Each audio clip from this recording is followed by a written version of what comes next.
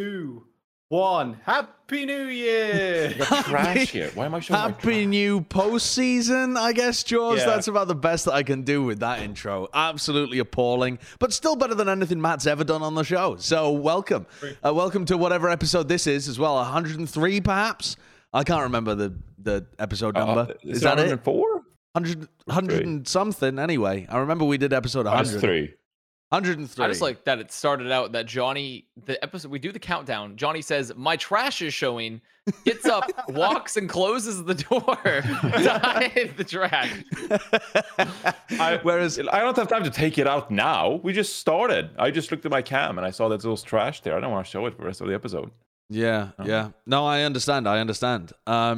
Jonathan, you've also got a Disneyland top on at the moment. You recently been? Oh yeah, you went to Disney, didn't you? I think Mickey Mouse is a badass. I think this is a power play. I think okay. Wait there. You're gonna have to explain that. In what way is a cartoon mouse a badass?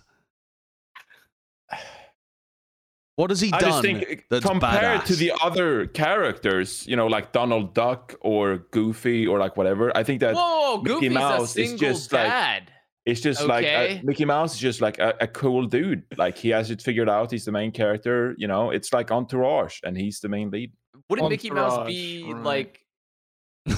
Wouldn't Mickey Mouse be like the evil corporate conglomerate character? Yes. Like he's like the rich CEO. Yeah. Think about this. You've never seen Goofy movie, have you, Johnny? You haven't seen Goofy movie, okay? True. Goofy, he has to raise his son by What happened himself. to his wife? What happened to Goofy's partner?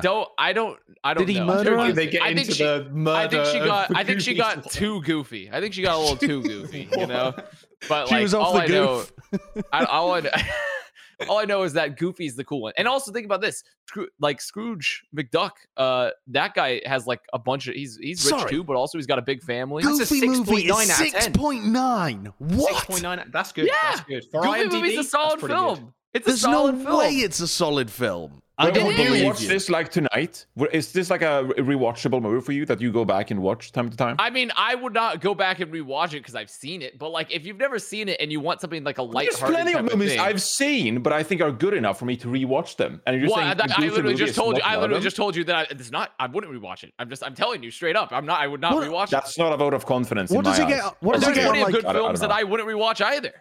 Oh, James the Giant Peach. That's a film that needs to be rewatched by myself. Imagine What a James and the Giant fantastic Peach. film. Imagine James and the Giant Peach being 6.7 and the Goofy movie being 6.9. Goofy What's movie wrong with just connects with IMDb? people more. It connects Maybe with it people just more. connects. Yeah, I don't know. Yeah, I don't know. There's something. I mean, something 6.7, vastly wrong. 6.9 is honestly It's- close enough in they're score. It's close. essentially the same. That's Mm. pretty much the same, really. You could change that depending on the reviewer. Yeah, You know? yeah. I I'd will love- also say that Yeah, go before we move away from this, that Walt Disney, by all accounts, had some pretty terrible worldviews, and I do not in any way like endorse those views. I think that's pretty fucking sad. And also, there were some questionable Mickey Mouse cartoons in the Yeah. early 1900s. There were So, questionable cartoons of all descriptions. Now I feel Yeah. like this. Now I feel terrible about buying this sweater that I thought was cool in the first place because I realized that the foundation is just built on I don't. I dumb think. racism and I think Disney's that done kind of enough shit. stuff after that it doesn't have that association in most people's heads, though. yeah, but it's one of those things where it's like if certain people have something really against Disney and like the foundation they were built on, I'd be like, okay, like I get that, Oh, yeah. because of Walt Also, Disney and Good some of luck their avoiding cartoons. them because the Disney Corporation owns are everything. everywhere. It owns Yeah. everything. Giant. I conglomerate. just figured I'd leave that footnote there before I say that Mickey Sure. Mouse is awesome and that's all. Like there's a lot of there's a lot to fair. it. Fair point. That's fair. That's why I like my Thugbirds. There's nothing to it. It's just like a cool bird. It's made out of pixels, and there's Oh, okay. there's no founder or NFTs anything. with walk it. Yeah. already. Okay, let's dive straight Exactly. I back. just Wow, figured I'd NFT, leave that. huh? I like my Thugbird. It's probably better than Mickey Mouse. So here we go. Okay, Jaws, what have you been up to since we saw you last, huh? Not much. Existing or trying to. Yeah, it's a harsh world out here, man. I mean, Disneyland's everywhere and Disney stores are everywhere. I've been trying to avoid those as much as possible. Right. You're kind of mouse-like yourself, I feel. That is true. Yeah, I am about 2 foot tall, mouse-like. Yeah, I mean, what else can I say to that, really? I mean, my haircut's, but I'm looking pretty mousy right now. I got not much fucking hair. Yeah, you got a Stuart I Little think it vibe. looks good on you. Yeah, Stuart Little vibe, yeah. Yeah, I got I've a been Stuart Little vibe. Skateboarding down NYC. I can't. You know, do you I can't. think, what do you think about the kid that got passed over in the orphanage for Stuart Little, right? Like, think about that. Like, that family Terrible. walked What's in. he doing and now? They He's probably adopted a still mouse. there. I mean, that kid's been, no, he's old enough now. He's through the system, right? He's been gone. I've had this conversation with you before. Stuart Little is a sentient character, and as such, is deserving of the same rights as the other humans. But just because he's a mouse. It's the point of that being a human being being passed up for a mouse. But if the mouse has a human, has all the capacities of a human, it has the same worth as a human as well. But it's 2 feet tall. So's Jaws. Well, you do on height. Wait, what do you think? Why do you think Matt's not on this episode? It's a mouse, and it's a mouse, Like, I don't know. Like, also, the mouse is definitely not 2 foot tall. I bet the kid still had to reconcile that, right? I bet that kid has had to reconcile. It's like, it's like growing up in like a bigoted household, essentially, right? Like you grew up in a bigoted household, and your parents like informed your worldview with terrible things. But this was this kid because an atrocity was suffered upon him by Stuart Little by taking his supposed parents. It's not his parents. In this case, his could have been parents. And then now he's had to wrestle with that his whole life. Every time he sees a mouse, he's pissed. He hates mice. But then he's had to work through that over the years. Okay. All right. Well, there was some Overwatch that was played this week and some cool news that happened in the Overwatch world as well. So we should probably pivot back into that too. Jaws, you're done with the league for the year. So I'm going to rely on you for all of the spice. Aren't you? Didn't you say that you had your last cast of the year or something? Yeah. No, I said, quite a while ago. Like, like what? Yeah, but I don't think we've had you on since then. My point is that you've broken the shackles and you can start shit talking as much as you like now. You're headed to Fortnite next year. Yeah, oh, dude, don't worry, I'm going to get into that one. Every time this happens, when someone puts out like I'm done casting for the year, whatever. This is any league too, by the way. It's not just like Overwatch League. Any caster that's like, I'm freelance now. People just come in either on their tweets or like into their streams. So, are you going to spill the juice? What's up with Josh's hairline? Is that fake? Is that like, you know what I mean? Like, people come in expecting me to drop literally everything. Mitch's social security number. It's like I've got it on hand. People want me to drop every kind of juice. It's insane. Yeah.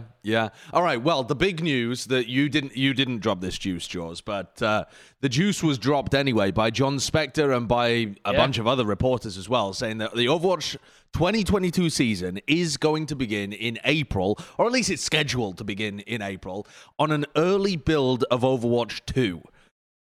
That is some big fucking news, especially when a lot of the stuff within the scene was a lack of, like, some weird communication that had ended with journalists getting the idea from people inside Overwatch League that there was going to be like a really long off season or something, and the things were going to get pushed back massively. So in some weird way, this communication got mangled, and instead we've ended with a astoundingly more positive message for 2022 than I was anticipating.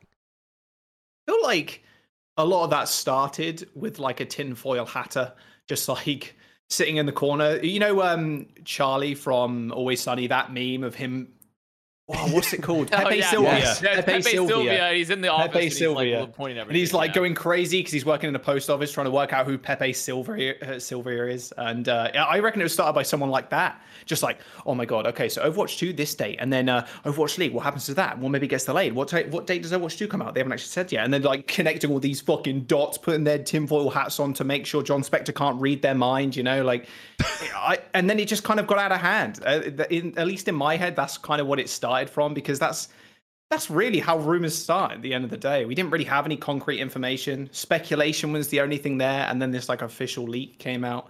Although you could say the opposite as well. Did the league say this in response to those to try and quiet these rumors down, or has this been in the work for a while? Let's start there though, because I feel like that was a lot of people's assumption, is just that the league has like tried to rub a neck and have immediately gone back to oh no, we've got to start it early, let's push out an early build. Mate, there is no fucking chance that an early build of Overwatch 2 could be whipped up. That there's no way that the Overwatch League could go to the developer team and be like, pretty please, we are in a lot of shit, could you make an early build for April? Like that's on the devs, on their cycle, on their schedule. The Overwatch League is secondary to whatever's going on there. So there's no chance in my head that this was reactionary. This was probably always something that was attempting to be done. And it's a bit like the playoffs where you've got a goal in mind, but you don't know whether you're really going to hit it because of all the logistics involved. And so you can't announce it.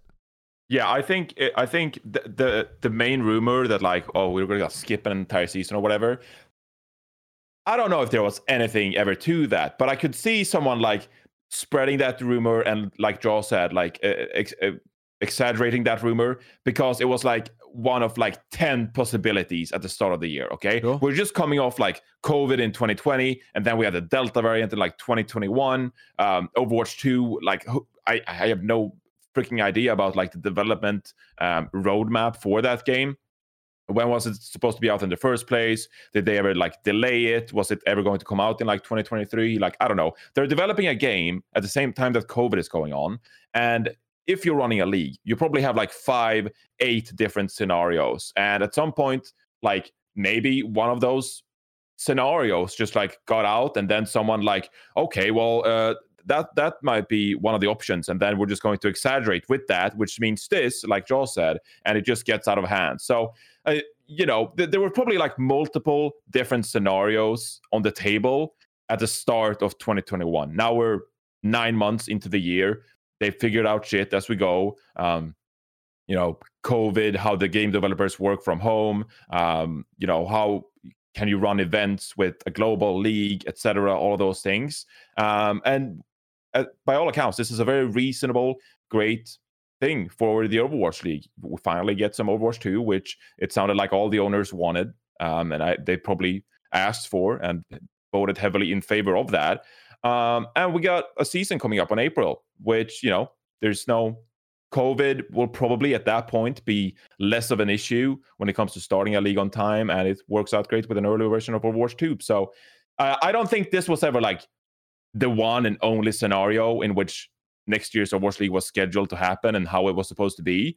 But they reached this conclusion, and that's all that matters, ultimately. Like all the other scenarios are out the window. One of them maybe was delaying the league for 6 months or whatever. I'd also like to put this one in front of you as well. They say Overwatch League 2022 is going to happen in April, but it's very possible that they have a different format in mind for it. If you're going into Overwatch 2, you could change the format significantly. It doesn't necessarily have to even be a regular season format anymore. If you wanted to make it so the stages were open tournaments instead, or something like that, you could. And so the idea in people's heads is now the regular season begins April 1st or whatever. But there could just be a series of independent events being run on Overwatch 2, and then the actual regular season portion might kick off 4 months in or something. And so then, you have had a really long break between the regular seasons, but it was filled with Overwatch League 2022 events before then. There's various different ways that both of those ideas might be meshed so that there's a hint of truth to both of them. There's still ways in which both of those angles might have some measure of validity. Yeah. I think it's important too to have a W, essentially, a big fat dub in one respect, because looking back, and we saw the numbers, seeing the numbers too, because I feel like we've always been trying to be very balanced here on the show, and I myself have tried to be balanced in the fact that shit's not always hunky-dory over in Overwatch land. That's kind of like a truth. But also there's a lot of people that are, as some rappers would say, preying on the downfall, right? They're preying on the downfall a little bit. And it's crazy when you see the released numbers for Overwatch League this year, how it actually performed pretty well, numbers wise, legitimately. Like the number, when you would hear how people talk about Overwatch and Overwatch League, you would think there'd be a game that's getting Rainbow Six level viewers or less, 20, 30K, for a franchise league system, which is pretty bad, right? Well, actually, Rainbow Six actually has higher viewers depending on the match, but still, you would expect it to be in a range where you thought it was abysmal, but it's we've been hovering 80, 100 on YouTube, the whole season. That's pretty good, honestly, for a YouTube move. Honestly, that's not bad for when we look at our 2020 to 2021 growth. We'll dig into this later as well. Yeah, we should. Okay, we're going to talk about this. But either way, it's good to have. I think the important part, though, is a lot of this is a PR perspective, and it's the miasma of bad news, and essentially it's being dispelled. And overall, I think it's really good that it's going to be on Overwatch 2. I have heard some concerns from people being oh, what if it's so beta that we run into game-breaking bugs. Yeah. And I'm like, well, one, I find that ridiculously unlikely that we're going to be we're going to have a because especially when you hear some of the back end news of like the development of Overwatch 2, how they felt like the kind of the supposed rumors and thoughts about it right now are like they feature locked, right? Supposedly was the rumors like, okay, we have feature locked like everything, like we can't add anything else, like this is the end. And apparently, according to certain leakers, that like the PvP element is potentially finished, right? But it's the PvE element that's unfinished, right? So which would mean that like, which would make sense, right? Because like the PvP element is the most forward-facing one, and then PvE is like the addition to Overwatch 2. And so I feel like the league, more than likely under these circumstances, they would have a finished product. It's just the rest of Overwatch 2 is not finished, right? Which is fine for the league standards. And then, so I mean, there's a lot of reasons. And then even if that's all cool, even if we were given like a buggy mess, it would have to be so ridiculously unplayable for it not to be a net positive still, right? Because at the end of the day, the league just needs to have Overwatch 2. Well, yeah, and also... go on. Let's consider what the beta for Overwatch 1 looked like, which was 6 months before its release. It released in November 2015. Sure, it didn't have features like a kill feed or like specific icons and whatever. The HUD looked pretty bad. But at its basic level, the game, as far as I can remember, was not filled with bugs in the beta. It actually, from a gameplay perspective, worked extraordinarily well. And if Roadhog Hook was a feature. Yeah, it had Hook 1.0. It had Hook 1.0, but... Was that a bug? I'm not exactly sure that was a bug back then. I think that was kind of how they wanted it to work originally. Yeah, one thing Blizzard do very well, if you look at across titles, you could argue this for World of Warcraft, because they do repair a lot of their systems. Obviously, Johnny will know all about that, but like, they do release finished products. Like, they're not as buggy as some other games that release. Like, look at Cyberpunk, for example, on release. Like, a mountain of hilarious bugs. Although, pretty good game. I did finish it, encountered a shit ton of bugs, but it was fun. But Blizzard games in general, they will release in beta almost a finished product. Yeah, those little sprinklings of no kill feed and all this kind of stuff. Yeah, that was missing, but they already have Overwatch 1 to kind of build off of anyway, in a sense. And this they're looks like know my gameplay. All these things. Look at the Bastion Shield, by the way. 150 HP's in the Bastion Shield. Yeah. That's cool. So I literally thought that this was Overwatch 2 for a second, because I looked at the ultimate charge and the portrait, and I was like, "What is this UI? Is this Overwatch 2?" And then I was like, "What is going on here?" He's getting no passive ult charge either. Just God. Oh yeah, it is just crazy. Yeah. So yeah, I don't think that you might have a few bugs here and there, but generally Blizzard released very, very polished products. I mean, I guess the only like counterpoint would be like Warcraft 3 Reforged, but that's a very different team. It's a different scenario. You know, when it comes to competitive integrity, that's where I agree with you. Like these competitive titles that Blizzard bring out, for the most part, like they're very polished in that regard. And we probably had some bugs I can't even remember in the beta, but that just means that they weren't memorable enough to begin with. So I don't think we'll have that problem with Overwatch 2. There's going to be pauses, inevitably though. There's going to be pauses. Oh my God, this Zenyatta. Look at the fast. No way! Just hit a first three-man shatter to ever exist. There it is, the first clip. There are going to be some bugs though. Like, I'm not saying a lot, but there maybe be like a few instances where a match is paused because something happened. That was something. I mean, Echo will still be in the game, so I think that's a bit of a bug. Yeah. Rework though. Rework. True. There's still like, I think. People are going to freak out at the start of the season when that inevitably happens. But we had like entire time until then, we have to acknowledge that Overwatch 2 early is infinitely better than the other option, which is just staying on Overwatch 1 for an entire season. Because half a season, that's not even a fucking discussion, mate. Like, we're not going to play Overwatch 1 for half a season and then Overwatch 2 for the rest of the other every team cuts a player, puts him on the bench. I mean, what is that? No. That's not a feasible solution, is it? The other thing as well that is not a feasible solution, I don't think people understand how YouTube channels work, in that Overwatch League has signed a partnership with YouTube, right? They have to invest from their side as well. It's not just a one-way partnership. Oh, if you left a 10-month off season without regular content, your channel would not be recommended to anybody. When you booted the league back up again, the off season is already going to be long. What is it, like 6 months or something? 6 months again. That's already an astounding amount of time to try and keep a YouTube channel on life support without your regular content. The algorithm is going to hate you by the end of it. So they're going to have to be fucking working their asses off in those 6 months just to keep the channel alive. And then they're going to have to go back in. If that was 10 months, I mean, it's GG. Put a fucking gravestone on it. Your channel's not getting out of that kind of situation. It's very rare that you're able to keep the numbers at the same kind of level if you're not pumping out content. That's why everyone releases YouTube content on a schedule, because the algorithm recommends content when it's viewed more. It knows what you're doing. Your viewers get it more. It's you need some kind of regularity.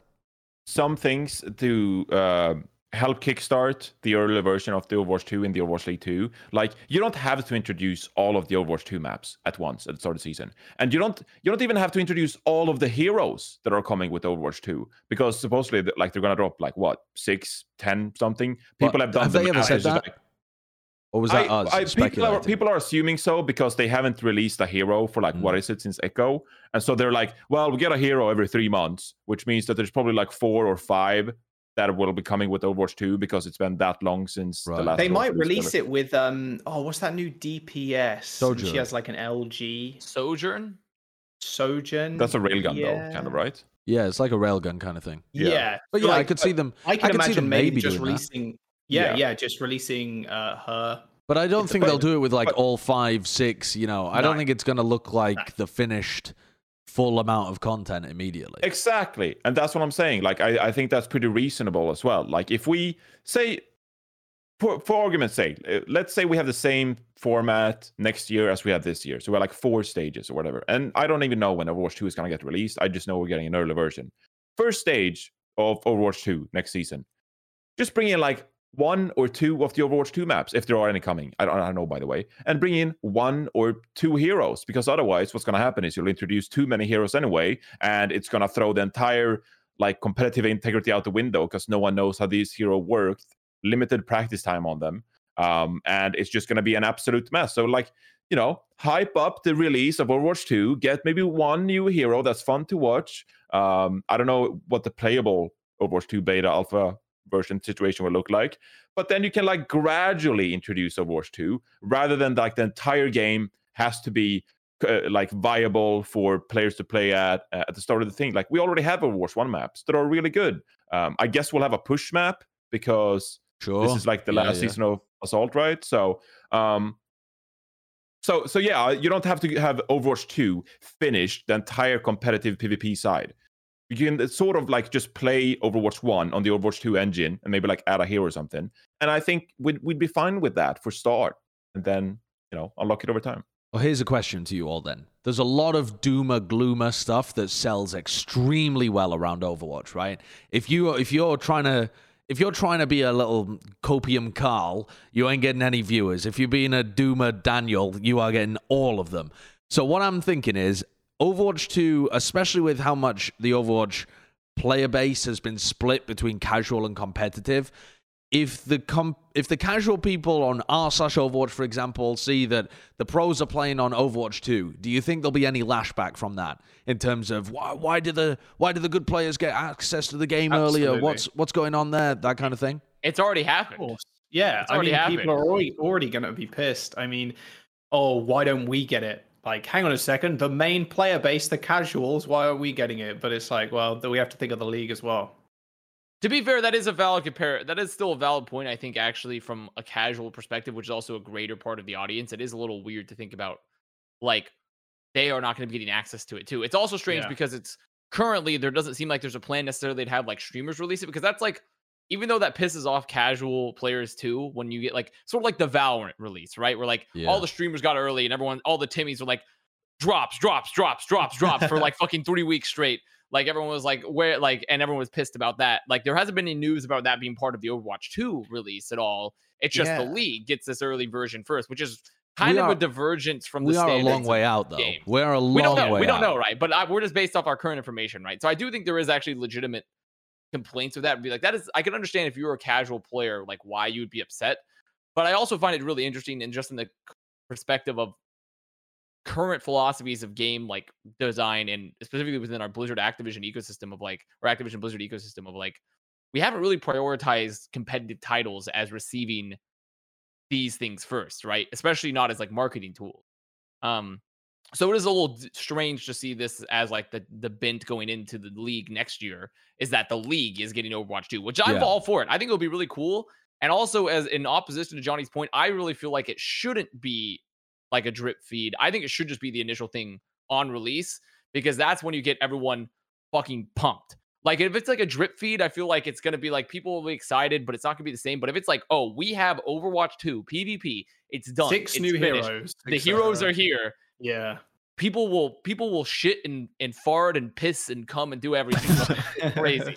They'll blow themselves out from every orifice, like just to like go watch that stream. Well, that's what I was going to ask you. I was going to ask, is it going to be an effective marketing strategy? Because on the one hand, if you do something like this and you position yourself as a casual player watching Overwatch League, first of all, are people going to tune in? Are people even aware of it enough to know that it exists as a marketing tool? It's not. If we assume it's not being given to other streamers and it's only on Overwatch League, are people gonna tune in and get hyped about it? Secondly, do you think that the game will be different enough from a PvP perspective to get people excited? Or are they gonna tune in and go, oh, this looks pretty much the same, and then just tune out again? What's your thought process on how it will actually work as a marketing tool for the game, generating excitement?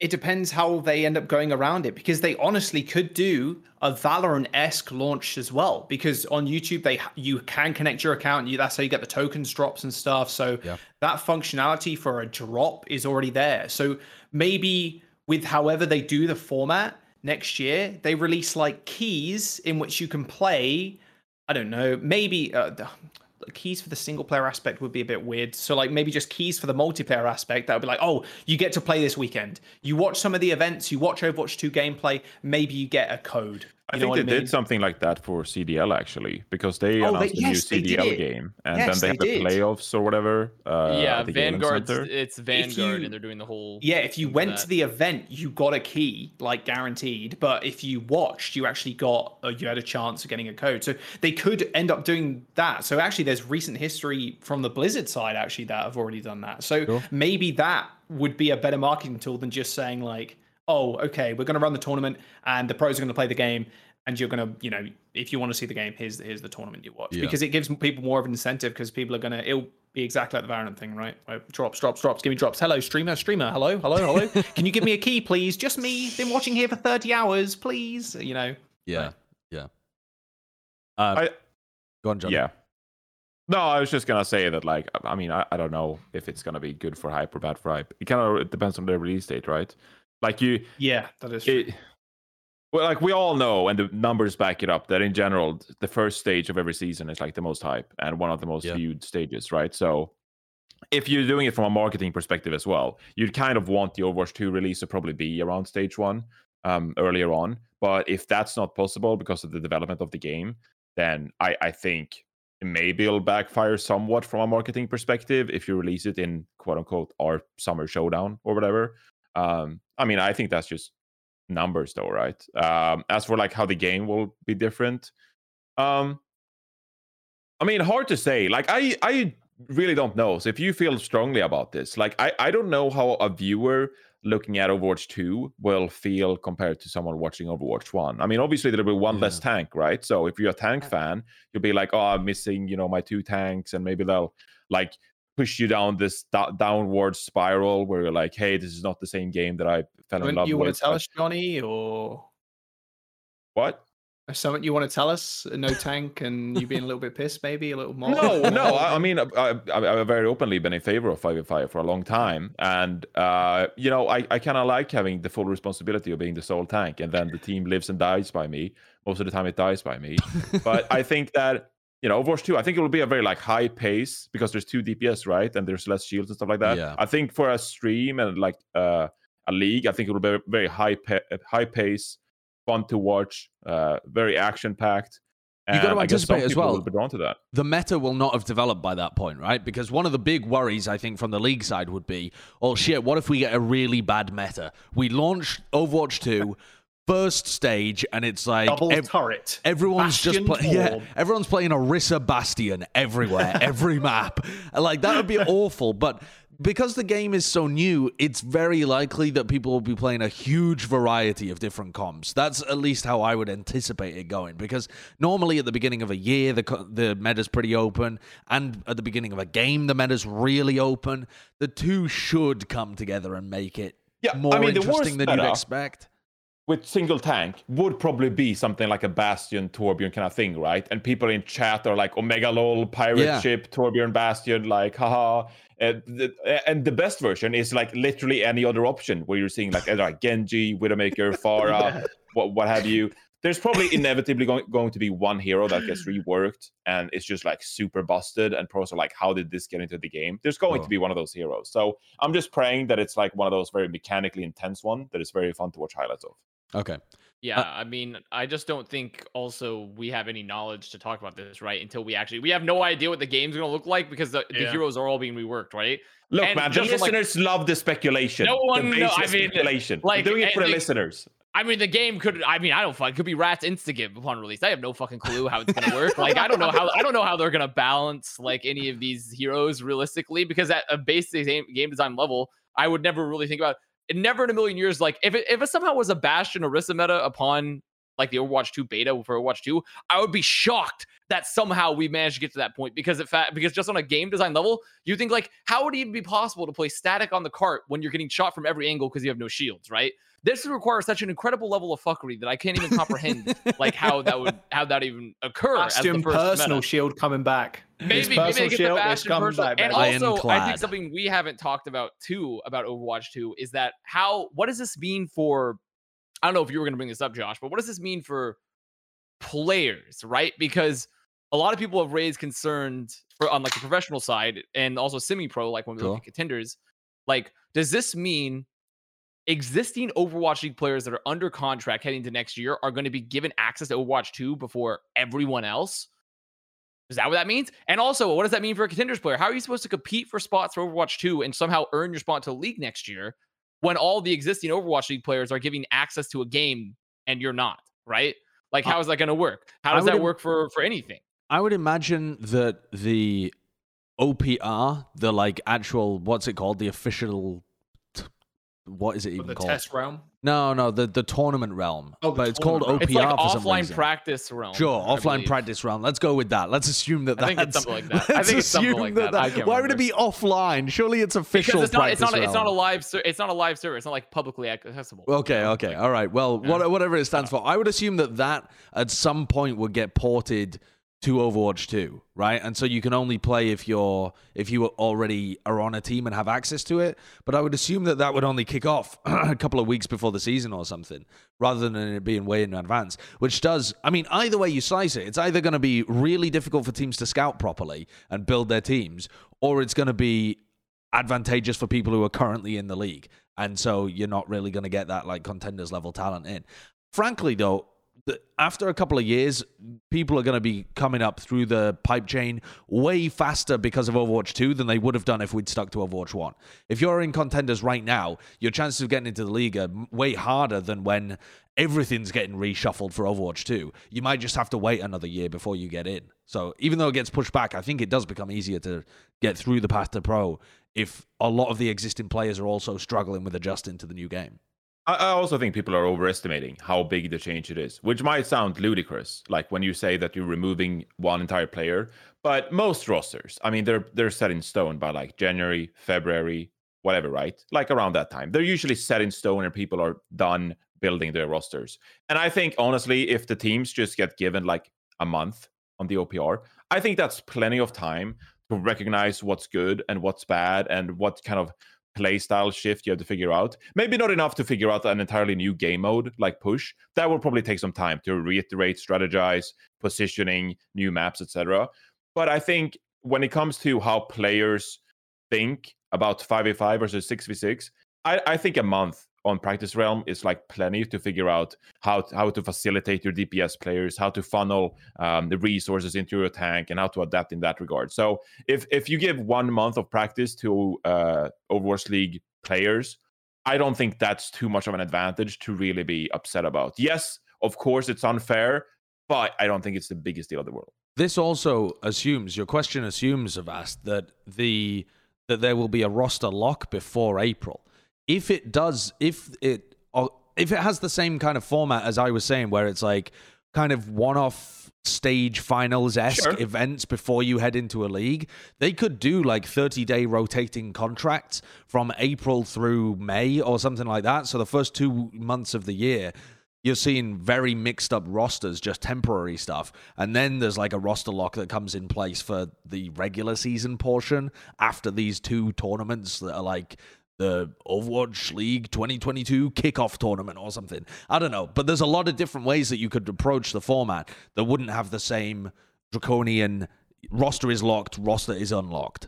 That would be quite exciting too. Normally had. Seeing loads of these almost, I wouldn't call them pickup teams, but on the 30-day rotating contracts and players flipping from one team to the next, you know what I mean? Like that'd actually be quite entertaining to watch from like an Overwatch League viewer standpoint as well. Yeah. We might see Color Hex on Shock. Like, I don't know. I think it'd be pants shitting as a player, but I think it would be entertaining as a viewer. Yeah, I'd be very scared if I was a player in that time for sure. But like as a viewer, I think it's quite entertaining in some regards. Definitely some logistical issues there from the player side still, and even potentially from the org side. I mean, depending on how orgs want to approach this, right? Because like, do you want to have like a constantly rotating roster for 2 months? Because there's also like the aspect of like, if you're a staff and like GM and coach and stuff running a team, are you gonna fucking rotate out your roster once every month?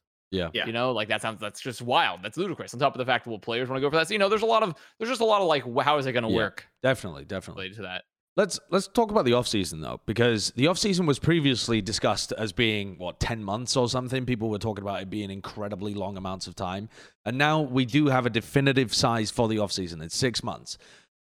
At the beginning of the kind of construction of the league, a long offseason was designed to give all the players a break, to let them refresh themselves mentally, that kind of stuff, gives them some off time.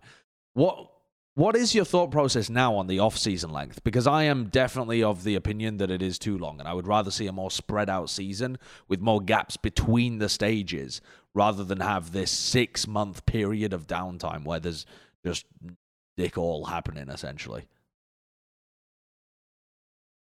I've asked. I just know that you're very heated about this. So I do. I have a very heated. Have I been heated about this topic before? I'm not sure. I mean, I definitely agree that the offseason is too long. Like the offseason is too long. It's too long. And also it's kind of like we're kind of taking a flesh. We're doing like a Silence of the Lambs, like Hannibal Lecter face mask peel of another person, like an MLB or like a NFL, and put it onto esports with this offseason, essentially.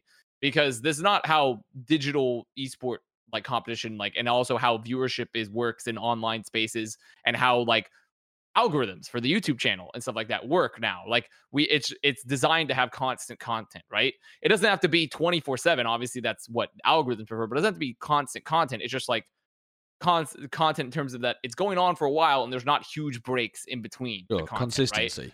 Consistency, and that's where you get your fan base and people can continue to tune in because there's always something happening. There's at least something going on at some point. But if you have giant 6-month off seasons, it just kills everything. And it just makes the momentum. You essentially have to start your momentum back up from like 0 for where you're at. Like obviously you're still working from above 0 because of where your standing was at before that. But like it feels to me that it's far too long for everybody. And so I'm okay with there being an off season, but it definitely needs to be split, like you said, Josh, into just more breaks throughout the season and a lot shorter like actual off season.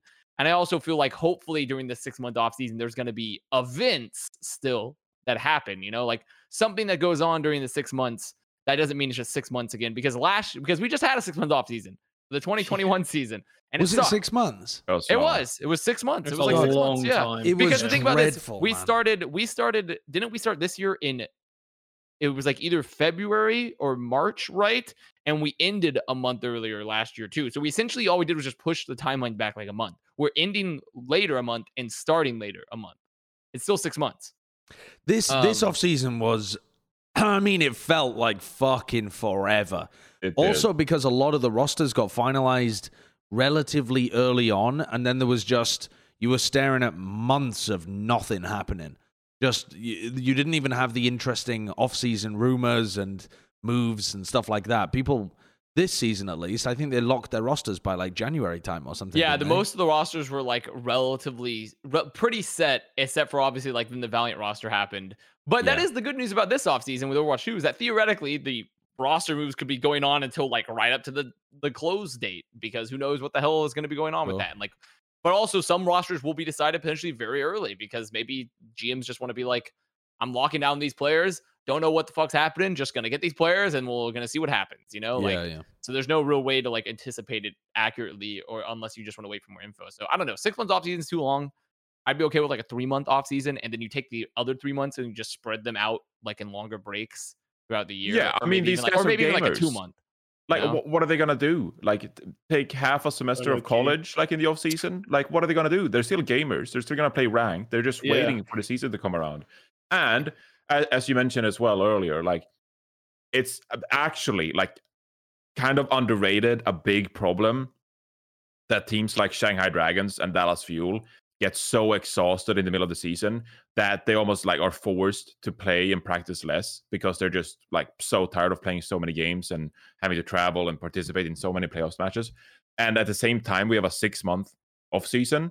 So I definitely agree with you that you should probably lengthen the season, not by adding games or adding stages, although that could be a possibility, but just like allowing the players more breaks. You know, I wouldn't want to be in the scenario where, and we actually had this a couple of times, I think, where a team played like one time in 1 month, which is like not fun if you're a fan of that team and you're just waiting for your team for an entire month to play. But there needs to be a solution where players don't burn out because the season is so heated and so compact, but they're also just waiting for 6 months for the next season to come around. I kind of like the idea of like a 3-4 month off season, or just have like, you know, a 6 month regular season like we have now, and add some stuff like some tournaments, you know, for 3 months, maybe December, January, February, whatever. Teams to like trial, test their rosters, see what's going on, like put some serious prize pool, maybe a trophy on the line to make people care about it, but have something to fill the time, because just like Overwatch is not going to be fine competitively as an esport by having a 6 month off season. And at the same time, you need to bring some legitimacy to off-season tournaments like we haven't had before, because otherwise the esport is just like not gonna thrive. Like that's just how it is. You look at. Go on, Josh. Jaws, fuck me. It's like looking in a mirror. Another little British peepo lad I'm looking at there. You compare it to other esports. You look at League of Legends, for example. They have their different splits, but then they also have their mid-season invitational, MSI, and then they have Worlds at the very end of the year. Like, it's a big, like, okay, we have the splits, then we have these cool international tournaments, and then we go back to the splits, and then this big, massive crescendo at the very end, which is great. The world's, world championship. We're going to fucking go. And you look at how long that's been going as well, and how hype it is every time it comes around. And like that, I think is it's like consistent, right? It's like super consistent. There's always something on. Like, and if you only watch the internationals, you're not only waiting for Worlds at the end of the year. You're looking at MSI and you're looking at these other small events that happen. Obviously, that's changed with COVID and whatnot. And but at least when I was casting, like way back when, you had some of them were like IEM as well. Like I think I cast IEM Paris like a long time ago. But that was like a few teams that would never play against each other, and it was exciting for both sides of the fan base, and the Spanish scene and the English scene, the French scene and whatnot coming together and clashing off against each other. And then you have MSI, which is exactly the same thing, but with like the Chinese teams and the Korean teams. And there's always stuff that's happening. And that's where I think Overwatch will take a dip and take a massive hit, is because like you said, with the algorithm and just like the YouTube channel, what is going to go on there? Is it going to be you go onto the YouTube channel? It's like our last video fucking cast as to Masters 6 months ago. You know what I mean? Like, well, that will suck. They'll have to. Post I mean, that videos could be an ongoing series, to be fair, because you're never gonna fucking make it. So no, you know what? We're never gonna make it. Straight through the off season is just Casters to Masters every single week. The biggest counterpoint, though, to saying that the off season does directly hurt viewership is the fact that we always begin the year with that huge spike of interest because people have been waiting around forever. Now, I'm sure because we've always done it that way, we've never looked at an alternative that could have produced even better results. So it is a fallacy to look at just that spike and say, hey, it's working, because you have no control to compare it to. But the viewership... It's a bit like insulin, you know? Like, just because you haven't had any sugar in the day, just spiking yourself with, like, orange juice at the evening. Like, I'm having all my dose of sugar at the evening. That's great for my body. That's good for my health. Yeah. You know, it's the same shit. Like, no, just consistently throughout the year, take care of it, make sure it's healthy, you know, everything's all right. Well, let's take a look, though, at the viewership stuff, because Vas brought it up earlier, and it was a report from, well, I say a report. I think it was an article by Forbes, but it uses the Overwatch League's own reported viewership. So it's less of a report and more of a PR campaign from the league, honestly, which is that the Overwatch League 2021 viewership increased massively compared to the 2020 season. And this is by Chris Holt as well. This graphic is from the Overwatch League as well. And it's basically looking at AMA. If you're unfamiliar with AMA, it's average viewers. You calculate it by looking at overall watch time divided by overall broadcast time, or like watch hours divided by hours broadcast. But essentially what it's calculating is the average viewers throughout the May Melee, throughout the Summer Showdown, throughout the Countdown Cup. And remember that they're contrasting them in this way because there was no June Joust last year. It was like homestands, then May Melee, then Summer Showdown, then Countdown Cup. So it's a little wonky in terms of how they've done it, but it's essentially just massively better viewership compared to last year. Nice. I mean, honestly, I would say that this is, and once again, we have to put a caveat here since we are the balanced TM show, is that I'm assuming some of these numbers probably include the reported numbers from China, right? I would imagine. Oh, they all do. They all do. Yeah. So once again, always in the balanced TM take, there's always some weirdness and goes on with like what exact numbers. Obviously, they say they have very exact science with how they get it. I'm sure they're not lying on their end. It's more so like if you're being told you're getting something accurate, but it's not accurate, then it's still not accurate, right? Even if you believe it to be so. If you sorry, Kurt. If you scroll up a sec. It has the little paragraph there. Viewers in China can watch. Catch Overwatch League on Bilibili.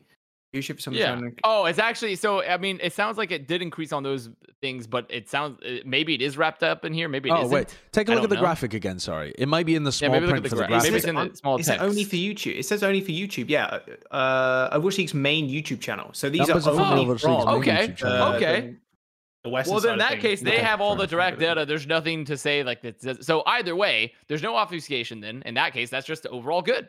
Yeah, it's overall like really good, and I think we can be really happy about that. And I think the thing that's been annoying me because it ties back into our Overwatch 2 discussion is that realistically, when you look at like how the league's done in comparison to like other leagues in the ecosystem, like CDL had a really good season 1. CDL kind of took a nosedive this past year, legit compared to its season 1, honestly. And people were still saying like, oh, CDL is like the premier product within this ecosystem. But Overwatch League was doing great. It was doing like fantastic, you know, for where we were at. As a game fantastic. It's doing better than fantastic as in like where we thought we were at, right? And also like the age of the game and the lack of content for the base game and everything. Like when you really think about all the factors, like when you hear all the news that surrounds Overwatch, sometimes you would think it's dead. You would think like this game is it's done. It's like over, but like performing fine. You know, it's not performing at league like Valorant or League of Legends level, but it's a solid tier 2 esport. Yeah, I feel like that's doing very solid. And that's what people don't get, both from within Overwatch and outside as well, is that people were sold on a tier 1 esports product, and what has been delivered is a very solid tier 2 esports product. And from the fans' perspective, a lot of them want that. They want to be tier 1 for whatever reason. They can't just be happy watching whatever product they're doing. The only people who have any right to be annoyed about that are the franchise owners that got sold a tier 1 product to begin with.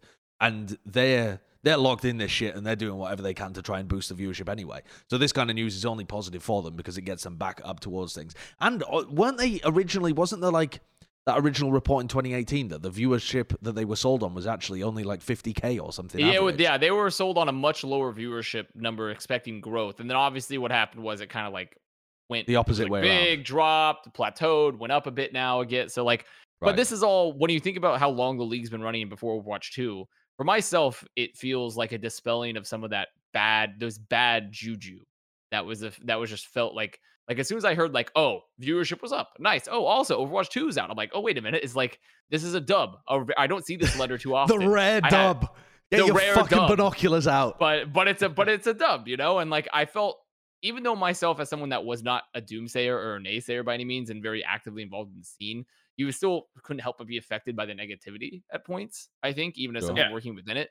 And it was nice to just get, like, that's just the power of PR, honestly, of just like actually getting some W's back. I mean, like a month ago, people are posting on Reddit threads saying that the league, is there even going to be a 2022? Coca-Cola's gone. What are we doing?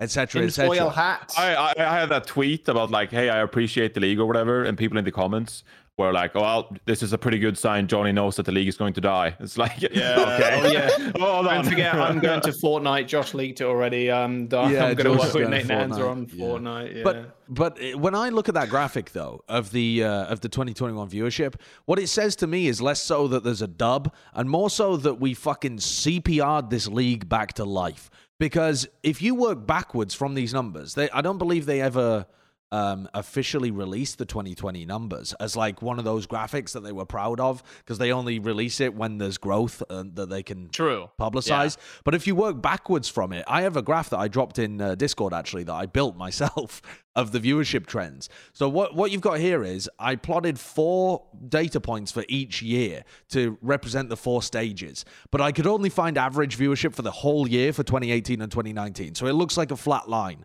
So that first flat line is 2018. The second flat line is 2019. So that's not actually how that would have worked. It would have been more U-shaped because it always is, but I couldn't find the accurate data. But that was the average, right? So it starts out, like 75K, 73K, something like that, average in 2018, goes up to nearly 100K in 2019. That tiny little crest after the flat line of 2019 is homestand data just from YouTube, not even from APAC. Oh. That's just homestand data. That was an increase in 2020. And then that fucking huge dip, the tunnel of doom there is when the pandemic hit and we were scrambling and we had like a 2 months off and nothing was going on.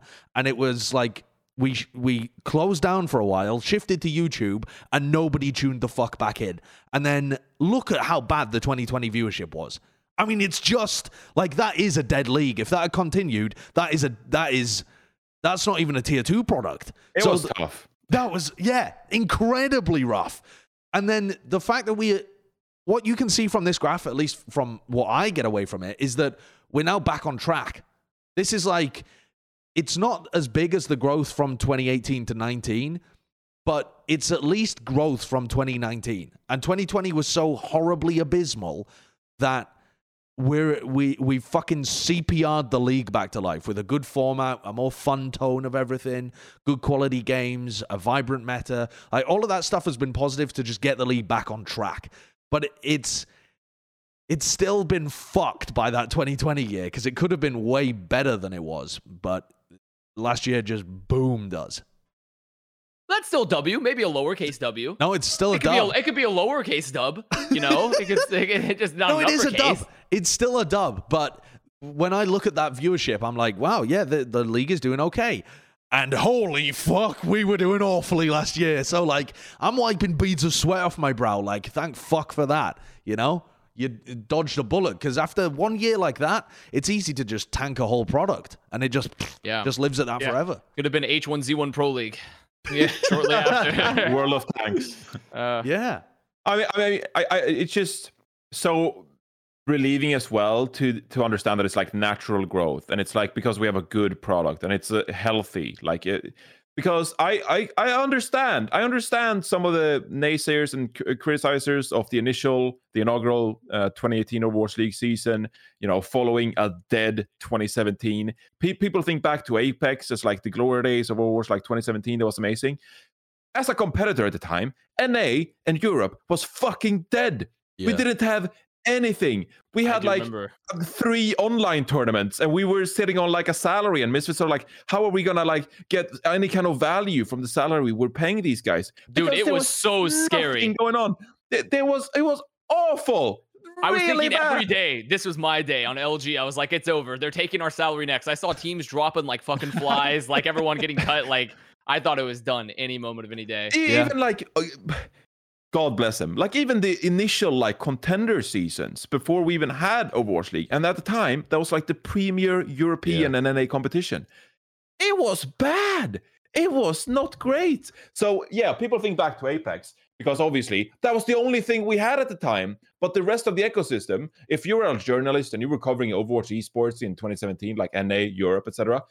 Like you're sitting there like, what are Blizzard doing? Like what are they doing with our esports ecosystem here? So I get the people who are upset about the inaugural 2018 season, like just all the money, the production is like, hey, we're the next NFL, like it's the spinning cube with the Overwatch League logo, and it's like fanfares and orchestras and walkouts, and like everything is like silver and it's like polished and it's shining and everything. It's like, okay, at some points that felt a bit artificial and it didn't feel genuine, no?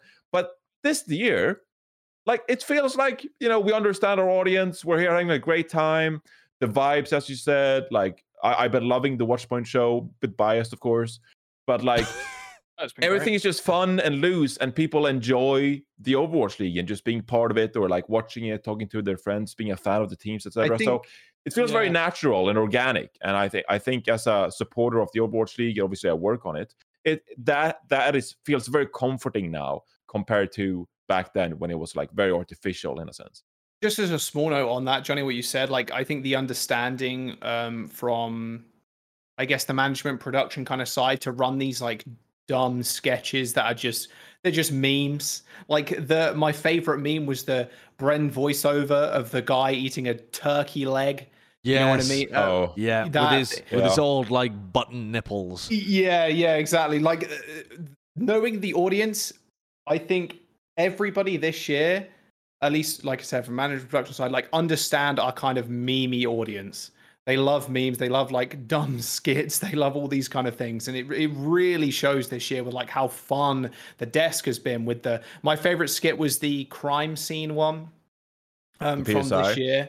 Yeah, that was unreal. Like it is so funny. And I think that's definitely helped as well with viewership too. Just not being this kind of static desk that talks about game and only game, mean talk now. Like there's actually fun stuff, and you guys. I mean, I was on last year with Costa. Like it was me, Costa Zoe with like a backdrop, and at times it was really stale. And that's like this year has been great, and it's definitely up the viewership for sure. The other thing to consider here is that a lot of if we weren't in a franchised system, if instead we had an open circuit and the orgs were investing, and they weren't locked into any kind of contract with the league, then the lack of growth in 2020 and the only just getting things back on track, etc., would be it would have keeled over. Yeah, I mean, it would be really worrying because those orgs want growth. If something isn't financially sustainable now, they need growth to have the idea it will eventually be financially sustainable and, in fact, profitable.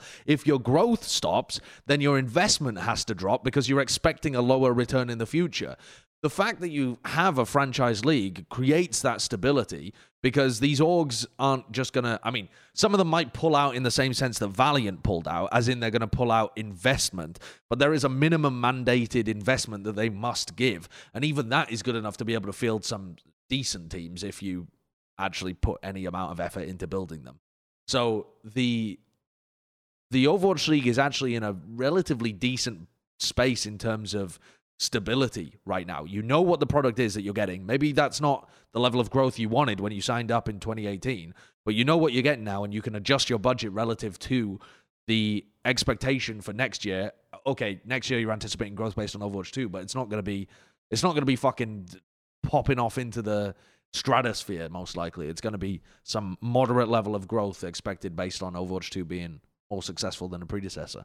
It's in an interesting spot. I mean, it's just about people readjusting their expectations now. Definitely. Also had one of the better ways of monetizing a league up until recently, until all the sponsors dropped, and who knows what's going to change with that. But like, that was one thing that always got glossed over, and we've talked about it before, was that like, yeah, you'd have really crazy high peak viewer numbers in games like CSGO, but everyone made like $2 from it because there was literally no way to effectively monetize these numbers. And that's something that the Overwatch League definitely set out to fix in many ways, and had sort of made progress in doing in terms of monetizing viewership far better than before. Yeah, so definitely. like, definitely things to also keep in mind. Let's talk about some of the actual Overwatch that occurred this week then.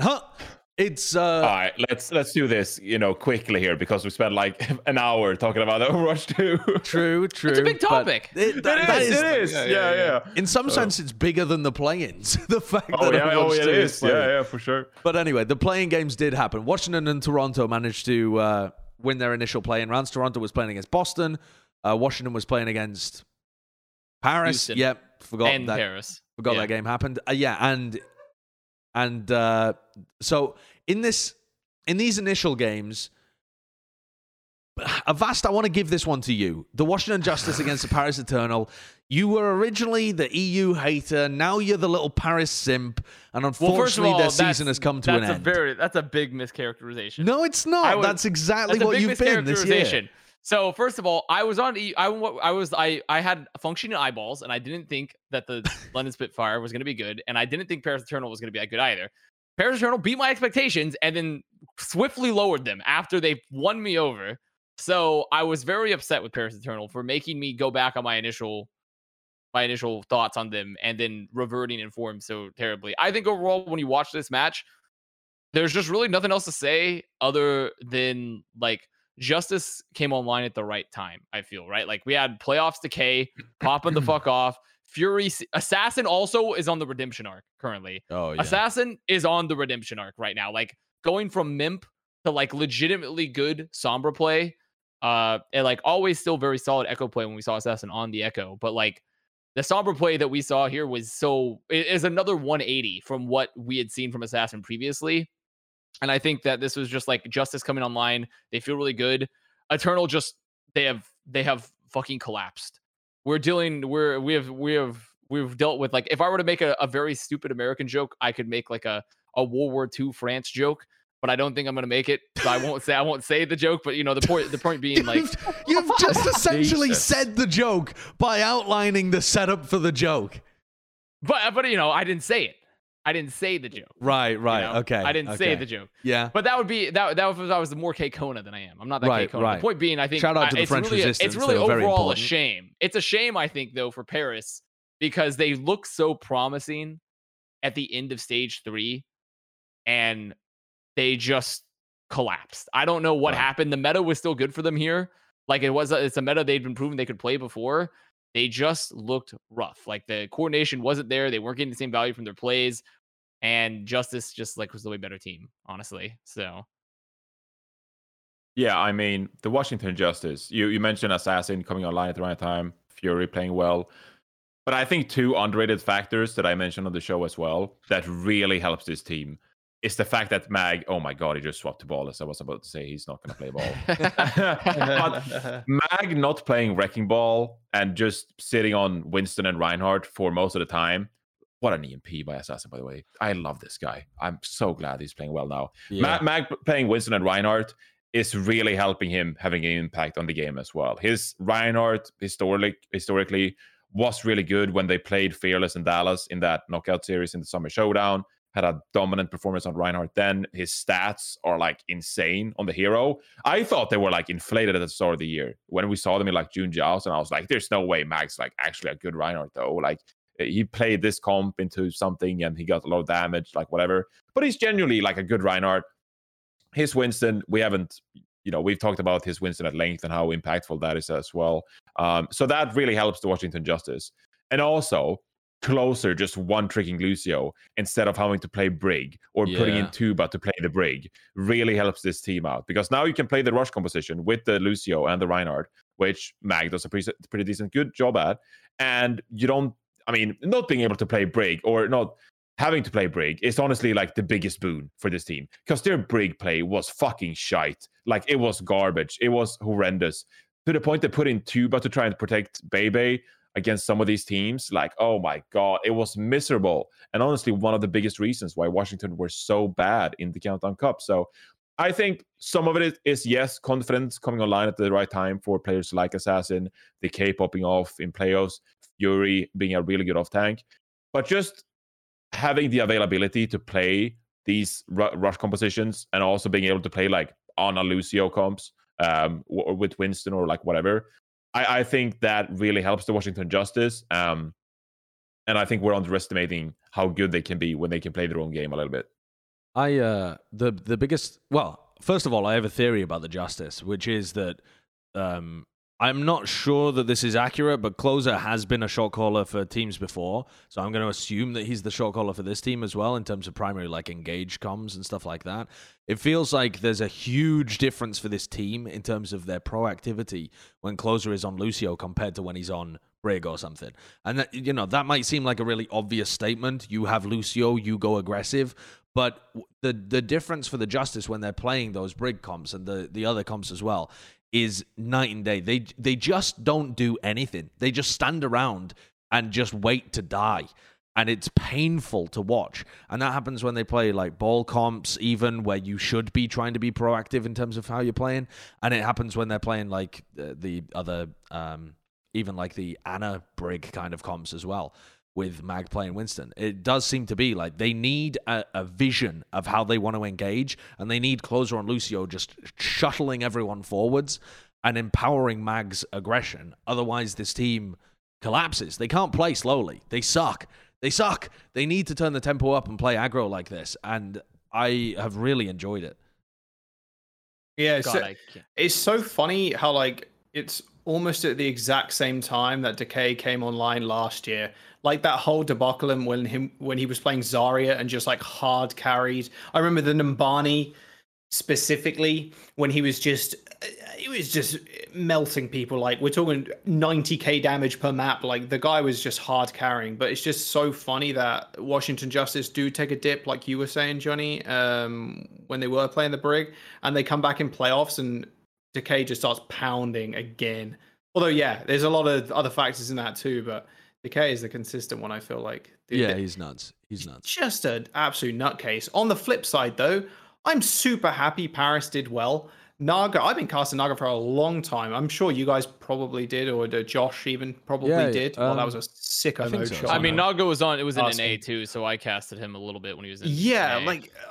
The guy has always been very, very good. Like I believe Copenhagen Flames he played on, which was just a disaster of a team when I was casting in contenders. And seeing him play Pharah like we're seeing right now, oh my God, it's just a blessing. I feel at 100 right now. I feel hashtag blessed to see some of that Pharah play. Because honestly, they needed him to kind of pop off. They can't have... I think there's a few teams in the league where they have one superstar DPS and then their other DPS is good. It's kind of like Justice in a way where Assassin was like, kind of like meh, and then Decay was really trying to hard carry. But Paris Eternal needed that like star power potential, and I'm glad Naga brought it this far. I mean, making it this far as Paris too, unbelievable props to them. And playing on ping, just insane. I'm looking forward to like where these players go. Obviously, we already spoke about Overwatch 2, but like, damn, Paris better be looking at keeping people like Naga, that is for sure, and Khan. What an absolute beast. I think all of these players are like, honestly, they all have a lot of potential here with them. In fact, if anything, a lot of people have been talking about Khan, but as the season's gone on, I've been really impressed with Dredro. No lie, I think Dredro actually is currently a better overall player than Khan. I just think Khan has better mechanics, but I think Khan has dumb brain. And I think that can be improved. Khan can fix dumb brain. You can fix that. Like you can make a player, you can play with the right team, get the right coaches. Like that player can improve dramatically, right? But I think Dredro right now is like a very, very well-rounded support player. It's just obviously when you're playing on ping and when a team that isn't currently having a lot of success, your main support is going to look worse. Alongside like your main tank and stuff. Oni went from like a fuel that like was pretty bad to being, I think, in my opinion, I think Onigod was more of a star of the show for Paris at times than Naga was. Like Onigod was incredible. Vestola was like When Vistola first showed up, I was like, holy shit, who is this off tank? I thought he was amazing when he first played. Like, there's so many pieces on this Eternal squad that I think could have very promising long-term career. Yeah. I mean, the best way to put it, right, is like if you're speculating about next seasons, like, hey, who do you keep on this roster? Like, who do you sign to improve this roster? Most part, like, keep the team together. Like, just give them better circumstances. This is a team that plays on ping. They're not, as far as I know, they're not in the same house, right? Like, put them in the same place, better conditions. They're all in their own individual places. Yeah. Like, this is a team that is playing with subpar circumstances compared to some of the other teams around the league. Like, give them a team house, get together, improve on this season. Maybe like sign one or two players to build out the roster a bit. But for the most part, it's a really solid roster, and it's likable. They have good synergy, identity. I like them. I'm sure we'll talk about that more in the offseason as well as it gets closer, and we discuss all the different options that teams have. What do you think about Toronto, though? That was the other team that made it through the first round in that game against Boston. I felt like they played all right. They played better than I'd seen from them throughout most of the season. I'm not a big Toronto fan. I think they underwhelmed massively this season. But they played all right in that first playing game. I thought it was fairly decent showing. Check my preseason rankings to see how I feel about Toronto. Check my preseason rankings. Thought that team was going to be great. And they were not. I looked at the preseason rankings, though. I looked at this like spreadsheet that got all the preseason rankings together. You were about the only person that believed in them. Yeah. Because their pieces, like, it just looked like they had good pieces. And I was so this is to me, one of my biggest disappointments was Defiant, because I felt like they had great pieces in that team. And they even got a new legend. They fucking discovered a shiny in the wild when they were running around. They found Fire. Somehow got that guy under contract. And like, they still, like, they kind of got it together at the end, right? They performed the best they performed all season at the end of the year. And they kind of figured out their player rotation a bit. It's like, okay, whenever we're playing purely Tracer, we have Aspire in. When we wanted to play like the Echo and the Pharah with some Tracer, Nice was playing. And Nice actually had an okay Tracer too during this. Despite Nice having pretty underwhelming DPS performances at points. Like, I think his Tracer was fine when he was having to flex onto it off of the Echo and the Pharah. Like, overall, and Hisu had a resurgence. Star DPS player definitely was looking great at the end of the year. Their backline was still fine. Like, the backline was good. I think Antoon J was solid. Lastro was still Lastro. Sato, I think, actually started to like look like old Sato a bit towards the end.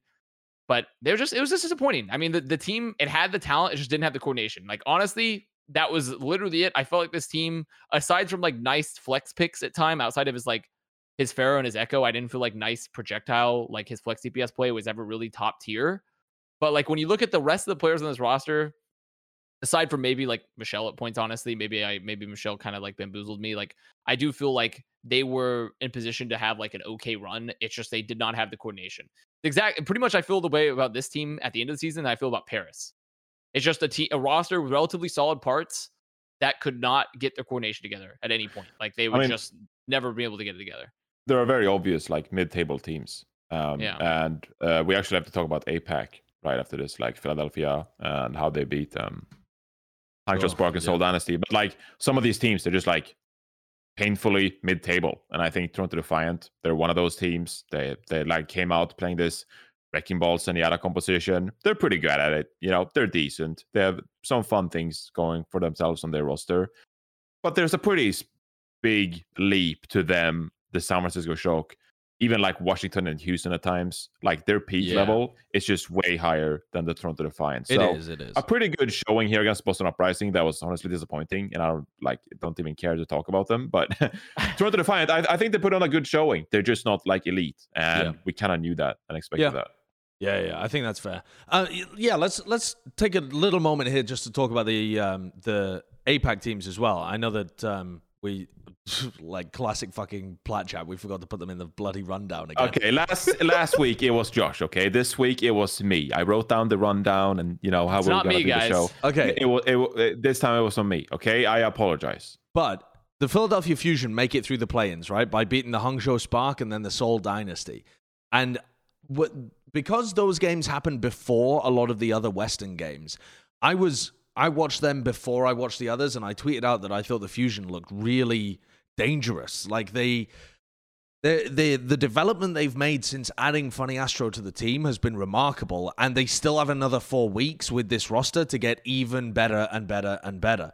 So I think that I put out a tweet, I think, saying something like, there is a world where the Fusion end up looking scarier than the Shock or Atlanta or like some of the other teams. I didn't actually know who was going to qualify at that time, but, Justice, that kind of thing.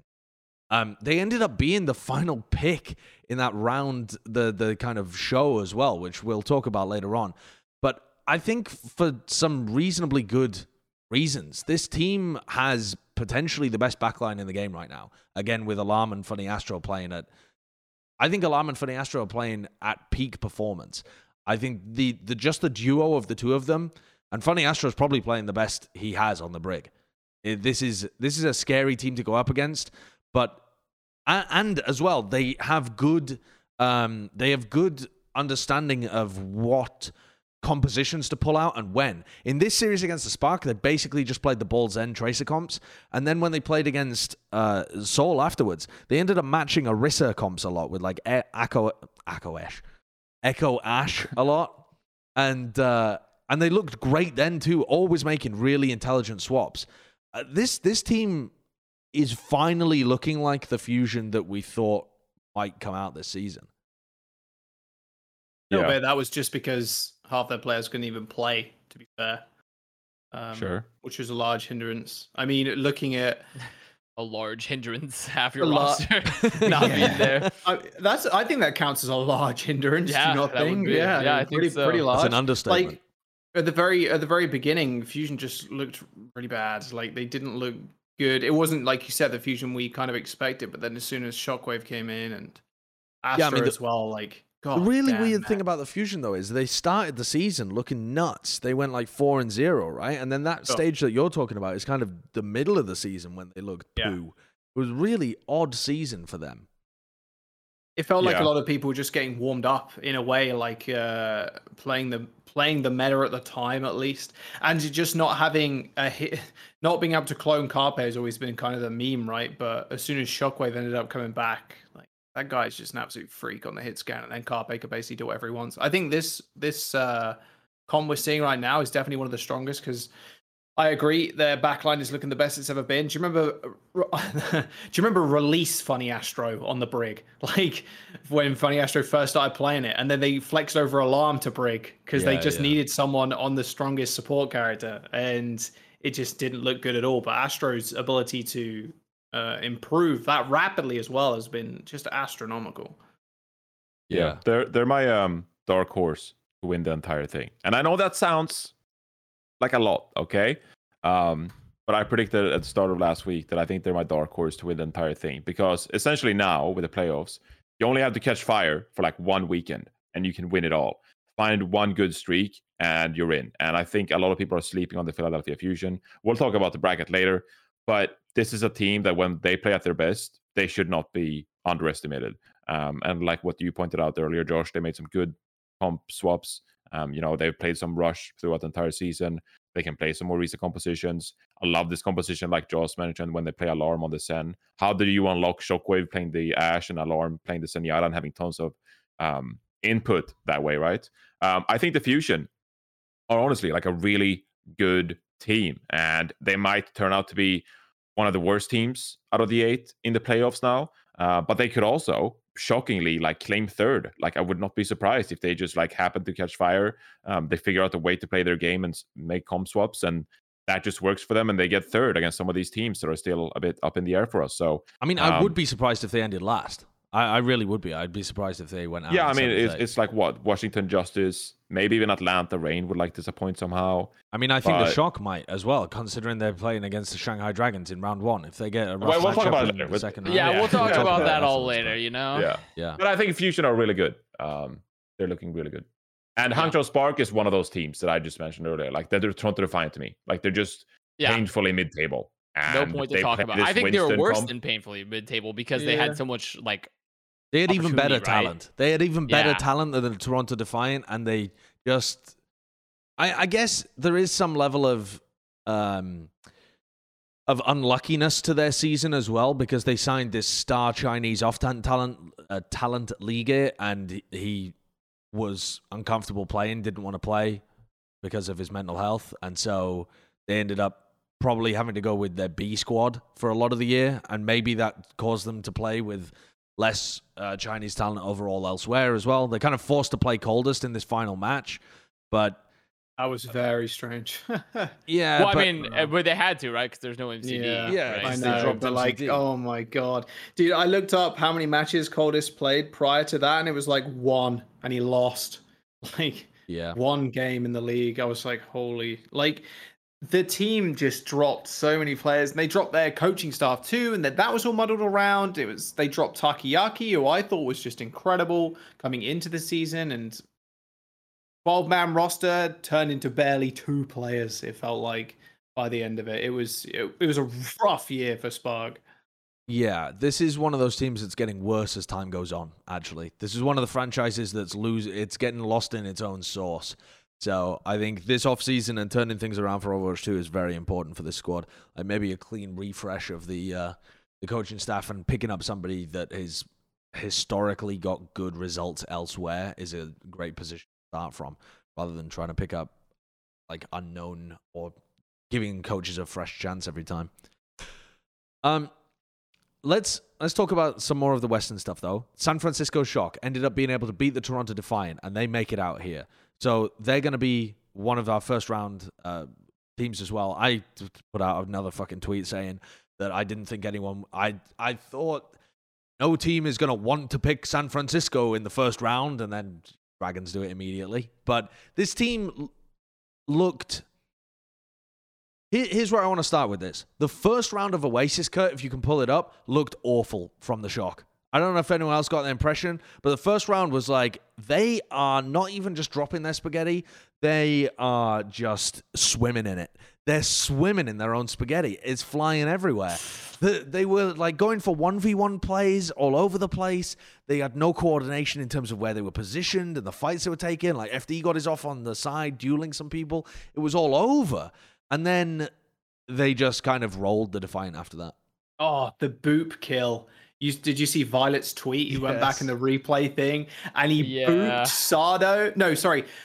FD God booped Sado while he was fireball and knocked Violet off. Here it is. It's right here. There you go. Actual team killer. Tragic. So funny. Absolutely tragic. I felt, honestly, Shock to me are currently, I mean, obviously Shock have had a way better overall season than Fusion, but I currently feel the same about Shock as I feel about Fusion, where they're both in like a really strong position heading into playoffs. Because I feel like Shock in this, now that they've figured out their player rotation and they're just playing Glister like a lot more, honestly, and Nero feels a lot more comfortable too. I think they look great right now. I think Shock look really, really good right now. Like they're always a spaghetti drop, but I feel like this could be a scary Shock heading into the playoffs. Like to me, it reminds me of Fusion, like I said earlier, where like it feels like they've got all their shit together. Obviously, Fusion's circumstances were different because they were waiting for their roster to get there fully and to integrate players. But I do think both these teams who have had like, it's not like they've had bad seasons necessarily, especially not Shock, but I do feel like they're going to be much stronger. This team fight is absolute just... But where are people going? This is actually just nuts because you think Shock are winning it, and then they all go to the edge and they get counter booped by like Sado, and they die and lose this fight because FD God's too far out. Here's my fear though for the Shock, not necessarily fear as well, is just that when I look at them and compare them to the Fusion play a larger variety of meta comps right now, whereas the Shock don't. The Shock are trying to force stuff that's off meta a lot of the time. And they're not really playing a huge variety of like meta ball comps, meta like the double shield comps that we've seen other teams be playing, that kind of stuff. They're leaning more into what they're comfortable in. I mean, in these rounds of control, it's fine to be playing the Rhine kind of stuff. But over the Countdown Cup, they were playing almost all of this kind of style. And I haven't really seen it demonstrated to me that they are an elite team when it comes to the ball type of stuff, the Winston type of stuff. Those kind of comps have not been top tier this season. Are you not concerned about that when you're thinking about Shock being scary? I'm not as concerned because of the fact that because of the no hero bans. Like, do I think Ball is still going to be very, very good? Yes. But I think Lucio style rush comps here and Dupligotes is also made a resurgence of sorts. Dupligotes can be played again. Yeah. I feel like there's a lot of possibility, especially map wise, for teams that are playing more comfort picks on Lucio to be really strong. And also, I'm not even that worried about it either because of the fact that Shock, if they wanted to, don't even have to play this rush comp because they figured out they can just play the Violet Twilight backline and have a Brigida player, and not have to worry about maybe some lack of comfortability on Brigida. I think they've kind of figured out their options heading into playoffs. And yes, did they beat Defiant? Is Defiant the strongest team? No, they're a very mid-table team, absolutely. But there's a lot of things that they can iron out. There's a lot of room that they can grow here, and I think they've essentially fixed all the major problems in that they didn't know their player rotation and they didn't know how are they going to be splitting playtime between their players. And I think they fixed that. And also now they can get back on comps that they feel comfortable with. I still think though that teams that in general play the Wrecking Ball with the Zenyatta composition, I think those teams will have a bit of a leg up, a bit of an advantage come playoffs, because I do think that's the best composition still. If you think the Shanghai Dragons are going to go up against Shock playing this composition, or even a Winston composition, I think the Dragons will have an advantage in that regard, or the Chengdu Hunters. The thing is, I think Shock are a pretty consistent, good team. I like, as you said, their player rotations, their hero rotations at times. They're really solid to me. And the thing about the playoffs is that I think that all teams that are in it, to some degree, could individually drop their own spaghetti at some points throughout the playoffs. I don't fully believe in, I think, a single team in the playoffs. Because there's one alternate reality for each team that they drop the spaghetti. Really? The Dragons. I love the Dragons, but I could even see them crashing out. Not in the first round, but at some point, being disappointing. No, you're crazy. No, I really do. I really do. That they could somehow maybe go out in the lower bracket sometime earlier than we expect them to, because something happened. It's been a while since we saw them play.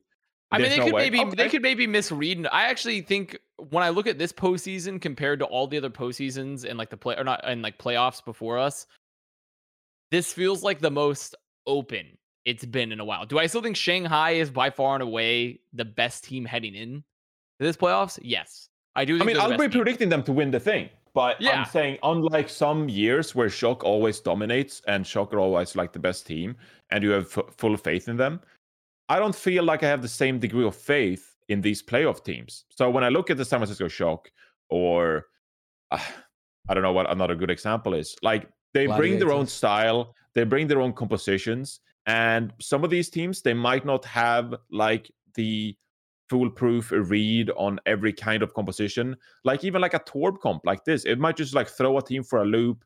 They feel unprepared. You lose a map. It's a downward spiral, etc.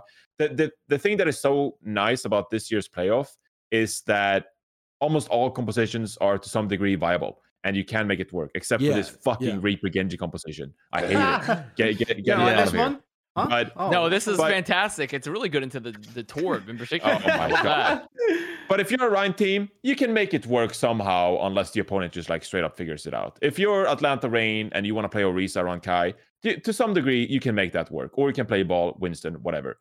Dallas Fuel, they can make Winston work. So I think that all teams have a chance to come in clutch, come in big, come to playoffs, and San Francisco Shock are one of them.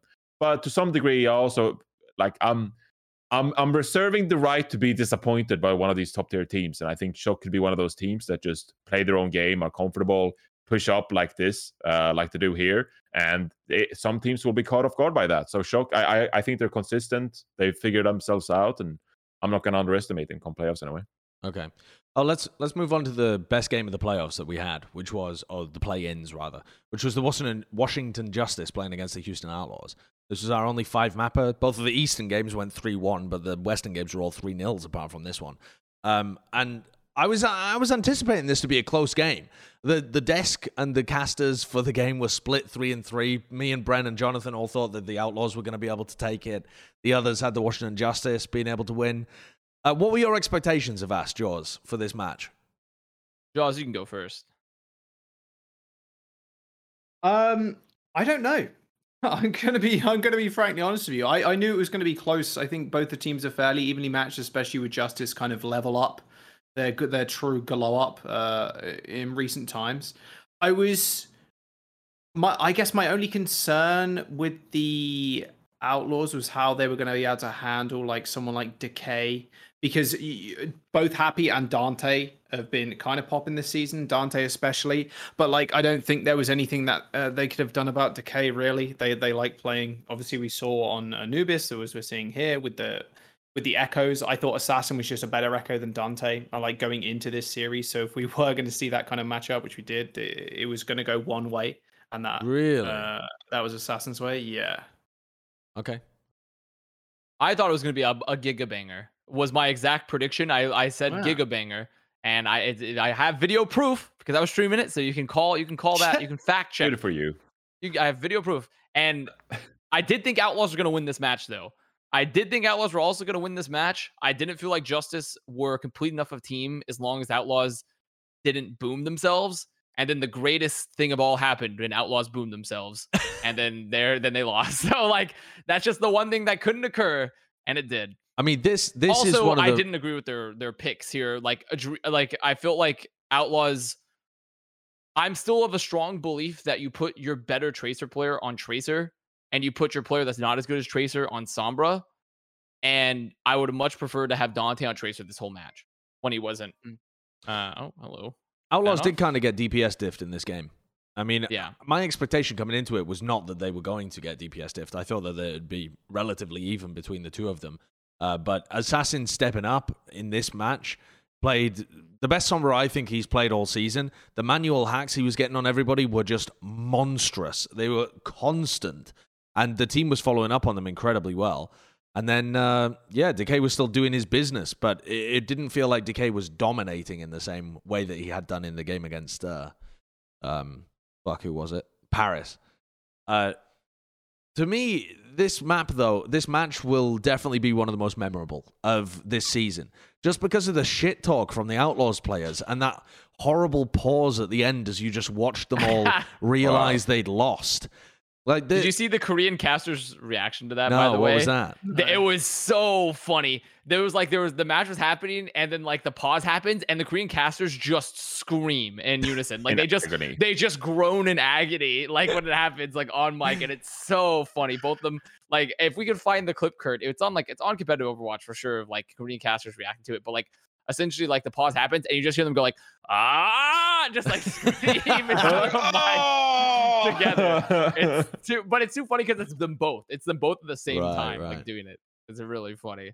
Yeah, I mean, Outlaws started the shit talk early, and I love that shit, man. Yeah, I fucking love it. I think it makes everything more fun. It makes everything higher stakes as well. If you're going to talk your shit, you have to stand by it, and they did, like, at the end of the match. They started out after the first map that Jake said in the chat, "You're going home soon, get ready," which I think is fucking great because it's so brutally just specific. It's not too over the top. It's just harsh reality is what Jake's trying to tell the Justice. Didn't turn out to be reality though. And then at the end of the match when they lost, Jake and Dante both typed in the chat, "Okay, we'll go home."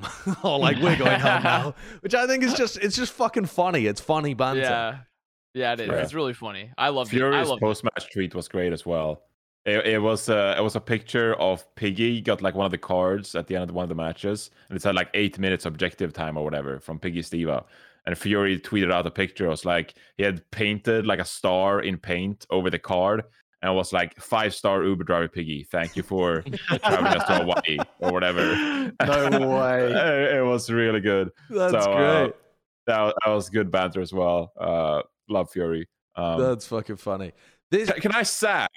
Okay, you guys are the zigging, great match, whatever. I think I'm gonna sag here for a little bit. I think both teams throughout the match dropped the spaghetti a little bit throughout. Oh yeah. I think both teams could have definitely won it on the other team's mistakes. Like the Washington Justice at times, like the compositions they were forcing on Eichenwalde, I was like, okay, what's going on here?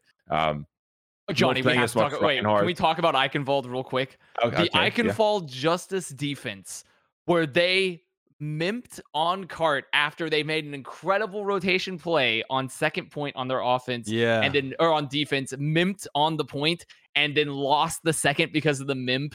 It was just like, oh my god, that was actually the most brutal play. I'm sorry, I just had to talk about that. That play hurt my soul. That hurt my soul. But that's so funny though, because now thinking about the Washington Justice, I'm like, okay, they look clean. Being able to play these different kinds of compositions. Assassin looks great on the Sombra, Decay in playoffs, but this team could improve further. Like this team, Washington Justice, I mean, they qualify here. I could definitely see them turning it up like 10, 15% going into the playoffs. I highly disagree. Absolutely. Highly disagree. They can.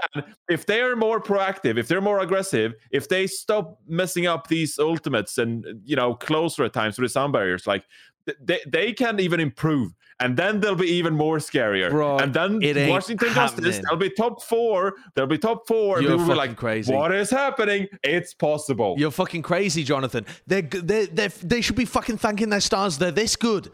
They've been shite all season long. This is the pinnacle that they're able to perform at, is this good with these amount of mistakes.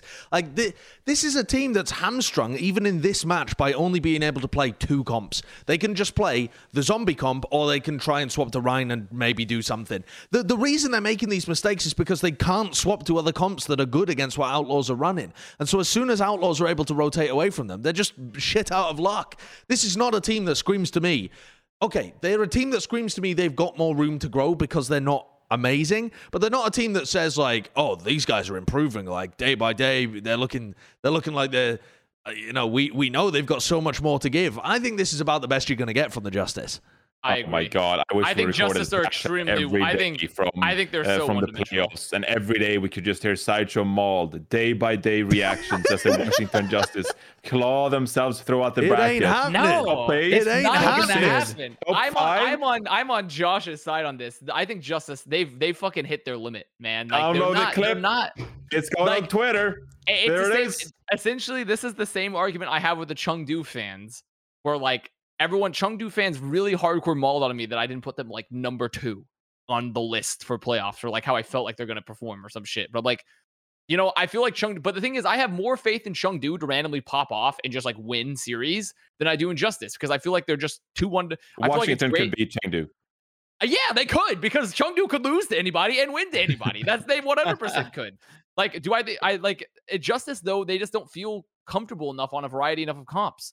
They feel, to me, it's kind of like this is like the perfect matchup between these teams, because I felt both of these teams were stagnant in different areas and both had their own problems. It's just they finally reached a meta where like they could gloss over all the problems, right? Like there was no hero limits again, so Outlaws could like choose to commit to this comp or play Juby on Lucio, but they chose to play the Zen comp, which was fine. They kept Jake on Brigida the whole time. Justice are like, okay, we can get back to playing Lucio. We can play like a rush style again, which is like more favorable for us. Like it's just we've glossed over their issues, but the issues are still there. Underlined for both those teams. Both of these teams came into this series with one comp they wanted to play, and they stuck to it, and they picked maps around it, and they fucking lived or died by whether the map favored their comp. Everyone won their own maps up until the very end, and it was just, we are going to pick a Winston map, we are going to pick a Ball Zen map. Like that was to me what the biggest takeaway, in my opinion, was that the Outlaws whiffed the final map, because I didn't really come away from this match thinking that both teams dropped their spaghetti, because the win on Anubis, Outlaws are massively not favored there with the style they like to play. And then the win on Dorado for the Justice, same thing. The Outlaws comp isn't as good there. You would expect the Justice to win in a theoretical world if you just locked them into the comps that they were trying to run. So I felt like the only time you could really talk about them performing dramatically under what you would expect from them is maybe Outlaws in that final map. Outside of that, it was just 2 decent teams slugging it out. I do think there's hope for Justice though, because they started to swap off the Lucio Moira comp and started to play like that Ana comp versus Outlaws, like the farm, the Nano versus the Zen. Oh, this is the play. My fucking eyes. So like but the point being here is that, oh my god, they walk up the coal. Okay, let me get past this. So they did start to play like Lucio Ana a couple times into this Outlaws comp, because it's great versus the Zen, because you can farm the Nano really fast and then Nano engage with the Winston and get on the back line. And I actually felt like Justice And the rotations on the Lucio Moira comp when they're playing this rush style were really good.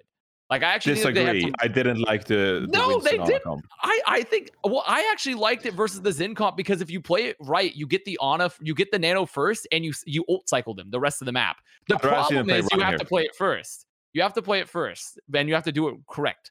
But I do actually think that Lucio Ana comp is good. It's just they fucked up the ult cycles on it a couple times. But if you build Nano versus the Xin, you can just farm the backline really fast. It's happened. We've seen teams do it. Yeah, but you have to start the first neutral fight with the Ana. You can't swap to it like here, right? Like why didn't they just go to a Rhine comp here? That's what I didn't really get. Yeah, they should have been on Rhine earlier here. They should have been on. Yeah, I agree. They should have been on Rhine here too. But like the point being is like I still feel like there was macro elements of the Justice gameplay that gave them some hope. Do I think that they're going to be good though in this playoffs? No. I still think I still don't think they're going to be good in this playoffs. I just think that there are some things to be like, oh, I've seen some nice things out of the Justice compared to what I've seen the rest of the season. I don't believe they're going to be good in playoffs. Let's talk about the bracket then, and just the first round of the bracket. Next week, there's no big games going on, right? The league is essentially just silent until September 21st when the playoffs kick off, and so we have other weeks to talk about playoff predictions, bracket preview, all of that kind of stuff. But we had a show where the top seeded opponents picked their first round matchup. So we want to talk about that. First of all, the Shanghai Dragons picking the San Francisco Shock just straight off the bat. Jaws, what the fuck is going on there? That clip with Danny and Moon, and Danny's like, what? That is so funny. That summed the whole thing up. Dude, I don't know what they're thinking, man. I really don't.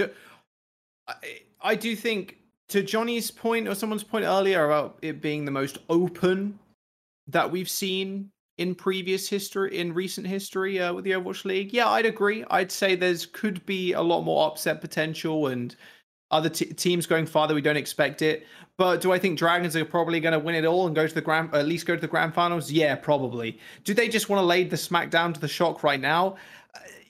Sure, but I wouldn't have fucking picked them right away. Like, I'd have picked some other fucking team. I'd have picked Atlanta or, like, someone over I mean, Justice, surely. Shock. Justice, sorry. Yeah, like, somebody over the Shock. But think about this.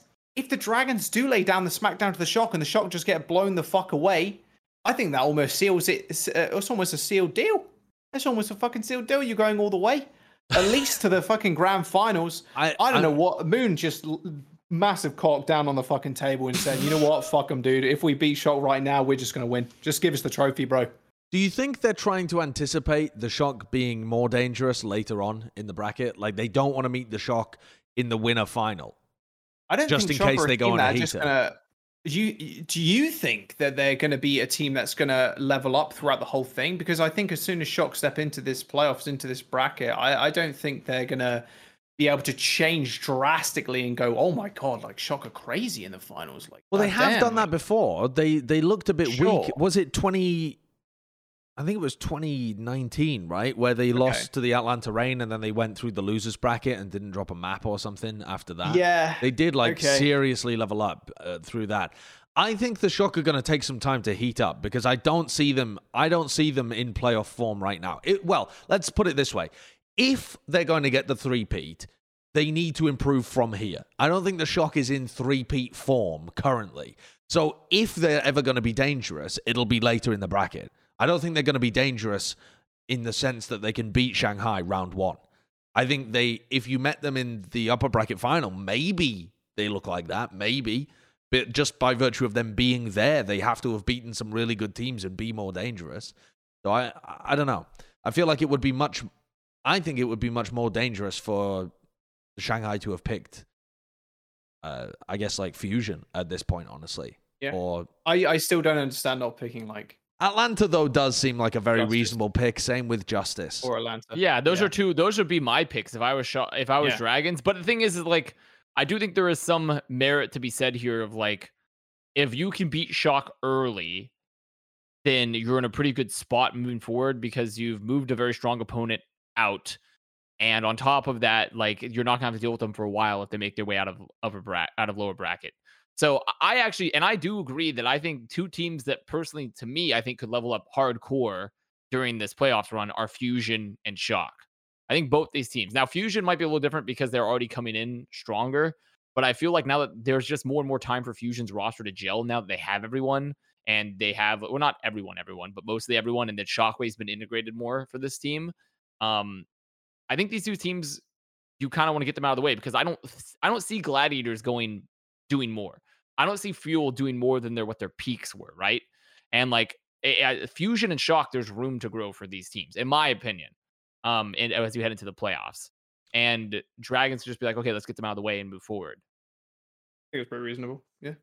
The next pick was Dallas picking the Washington Justice, wasn't it? Right? Because we had the first seed and then the first seed. Yeah, and that made sense to me. That made perfect sense. That makes complete sense. Yeah. Yeah. Dallas have had some close games in the past though against Washington. Like specifically, what I'm thinking of, didn't they have like a 5 mapper in the June Joust? In the main melee. Did they in the main melee? Yeah. They played Winston comps. It was Mag versus Fearless. Yeah, and it was actually kind of a banger of a. That was like when both of them were popping off, right? Oh, was it Justice that played the 5 mapper against Shock in the June Joust that I'm thinking of? Actually, we're speculating that this might just erode into Ego Winston duel once more, and they might just play like Neo Goats throughout or something. Because both of these teams are pretty comfortable doing that, so it might just degenerate into some random like Winston mirror composition with I don't know, like Tracer Sombra or something, which would be incredibly fun to watch. But that's just me dreaming, hoping a little bit. So I think that's quite reasonable, actually, judging by what Dallas have done so far this season. I think that's like comfort territory for both teams. And I mean, if Assassin's playing like he has been, he's been playing a better Sombra than Doha has this year. Like his current form is better than Doha's average this year. So you think so? You think his current form is way better than? Oh, okay. I think you're talking about because Assassin I feel like currently better than Doha's average, yes. But Assassin's average is not better because he had that like awful period of time. But I think Assassin currently, I think Doha's good though. I feel like Doha's had a pretty good Sombra year, honestly. So I didn't think he's played poorly at Sombra at all. Yeah. But that should be another fun matchup though. Who was the third pick though? It was Chengdu picking Atlanta, wasn't it? Yeah. Makes sense too. I mean, play, man. I'm definitely in the camp of like Chengdu gonna. I know Avast, you're not completely, and you can Omega lol me, mind goblin me on Twitter, but dude, Chengdu Hunters are fucking great, man. They are so fun to watch, and Leave is just an absolute freak on the Tracer. This guy is there's nothing that can fucking stop him. However, Atlanta Rain maybe being able to run double shield and only double shield probably going to put a hindrance on the Chengdu Hunters, but Gaga has been great. Leave has just been spectacular. Their backline is super consistent too. I think Chengdu are going to go through. Yeah, I think they're doing very well against the Rain. I think Atlanta in trouble here. Yeah, right. Like if there's one team I think Chengdu, aside from Justice, would be like very well matched up against, it's probably the Rain currently heading into this. So like it makes I see Chengdu winning this match as well. It's more so looking forward. Like, do I think Rain is like guaranteed to lose this? No, not by any means. I think Rain could definitely have especially because but Rain still has apparently plans to play Pelican. He just will be going to the West Coast. Apparently, so he's taking a fucking train to Los Angeles or something. Apparently he's going to go to the West Coast, but I don't know if that's even allowed, right? Because wasn't part of the reason at Paris, if they were going to make it to playoffs, that they would have to sign a new roster, is that like they weren't going to go to Hawaii because of like vaccination status and stuff. And like obviously Pelican can't because of like his lung, and like he recently had that operation. But wouldn't that still go under the same thing where like he's not in Hawaii, so why would he be allowed to play? So I don't know if that's true. But they're playing. They would be playing online, right? On the Tokyo. They would be playing online, but it's like it would still be like. So I mean, maybe it's possible, maybe it's not. I don't know. I don't know. But, before we move on from the bracket, I got one question for you. Or did you want to talk about the Fusion? No, I still wanted to talk about Fusion Gladiators as well because I think this is the closest game of the first round, in my opinion. I don't know who this is going to go towards. I'm really high on the Fusion, but also Gladiators looked great just coming off the recent tournament win. So I'm really excited for that matchup. And I think that's going to be the Fusion Gladiators game in my head is the opposite of the Dallas-Washington game. If Dallas-Washington ends up being an ego duel of Winstons, Fusion Gladiators, I think, is going to be them trying as much as possible to play the like ball Zen kind of comps. Both of the teams have been playing quite a lot of that. both teams have flexed over to Orisa stuff when it's been required, but I think these are currently our two probably most like meta teams, along with Shanghai, where they can play a large range of different comps and sub in whatever they want. But I think things will trend more towards like Ball, and then you have Carpe playing against Kevster, and you have Alarm playing against Shu. Like, there's so many amazing kind of mirror matches in this game. I think it's going to be incredible. Yeah, I think so too. That was my initial thought. And then I thought about it for a bit longer, and maybe I'm overthinking it. But Fusion as well, they seem like the kind of team to me that initially would start things off playing like Alarm on Zenyatta and that kind of composition, and then just like pick a King's Row and throw out like an Orisa comp or like a Ryan comp and try to change things up. I think the Gladiators are very happy just relying on their individual skill, knowing that they can win the head-to-head matchups for the players. But the Fusion, to me, I think they'll throw in like a few wrenches here and try to take down the Gladiators by playing like some Rush or Orisa even. Yeah, I could see that. I could definitely see that. Jonathan, you had another point before we moved on? Yeah, I wanted to ask, because we'll be covering the bracket more next week for all the listeners, by the way. So we'll be doing like predictions and all that stuff. But I wanted to ask for now anyway, which half of this bracket do you think is the strongest? Do you think the top half or the bottom half is like the strongest in terms of like the teams? Because I'm kind of looking at the top half of the bracket, like Shock Dragons, Fusion Gladiators. That's a top 4 teams there. While the bottom half is like Atlanta, Justice, like, you know, we'll see what happens with Dallas, etc. So I personally think top half just got on the Dragons, Fusion, Shock side and Glads. Yeah. I think the Atlanta, Reign, and Justice are definitely lower than the average, the top half of the bracket, to be honest. I think it'll be more competitive up the top, match 1 and 2. Yeah, definitely. It could be some good games. I think there are still going to be good games in the bottom half too. They're definitely going to be bangers. The top half looks more stacked, and who knows? Maybe Fuel. I mean, Fuel's been on a downward trajectory of sorts, so they could kind of implode versus the Justice. That is very possible. They've had a long break as well. Don't exactly know what their form is, because I essentially count their break for like the beginning of last stage almost. But like I don't know exactly what their form is going to be like either. But you know, based off previous performances and very similar metas, they should be really good. But you know, top half looks amazing. I think the Fusion Glads match in particular, and I do believe the Shock Dragons match could definitely go to a map 5. I do believe that. I'm sensing the Shock Copium. I think the upper half of the bracket is really stacked. I also think that, am I right in saying that the loser of match 1 plays the loser of match 2? That's normally how double elim brackets work, right? So it's like... No, sometimes they flip it. I thought they flipped it for the next round. Anyway, if that's the case, if the Shock plays the loser of match 2, I could see the Shock going out immediately. I think that half of the bracket is that good that you could just see your back-to-back defending champions just whistling out. We'll do our full preds next time, and we'll come to some kind of compromised agreement. But I think this playoff is going to be fucking nutty. The only bad part to me is that the unfortunate circumstances around Pelican. If Pelican was able to play a full peak, this would be easily the best playoffs we've ever had. I think it still is going to be the best playoffs we've had. But yeah, I think if Pelican was able to play and you had a Atlanta Reign that was all on fire with your Rookie of the Year candidate and in that pole position, I think that would have just been absurdly good. And you're correct, by the way.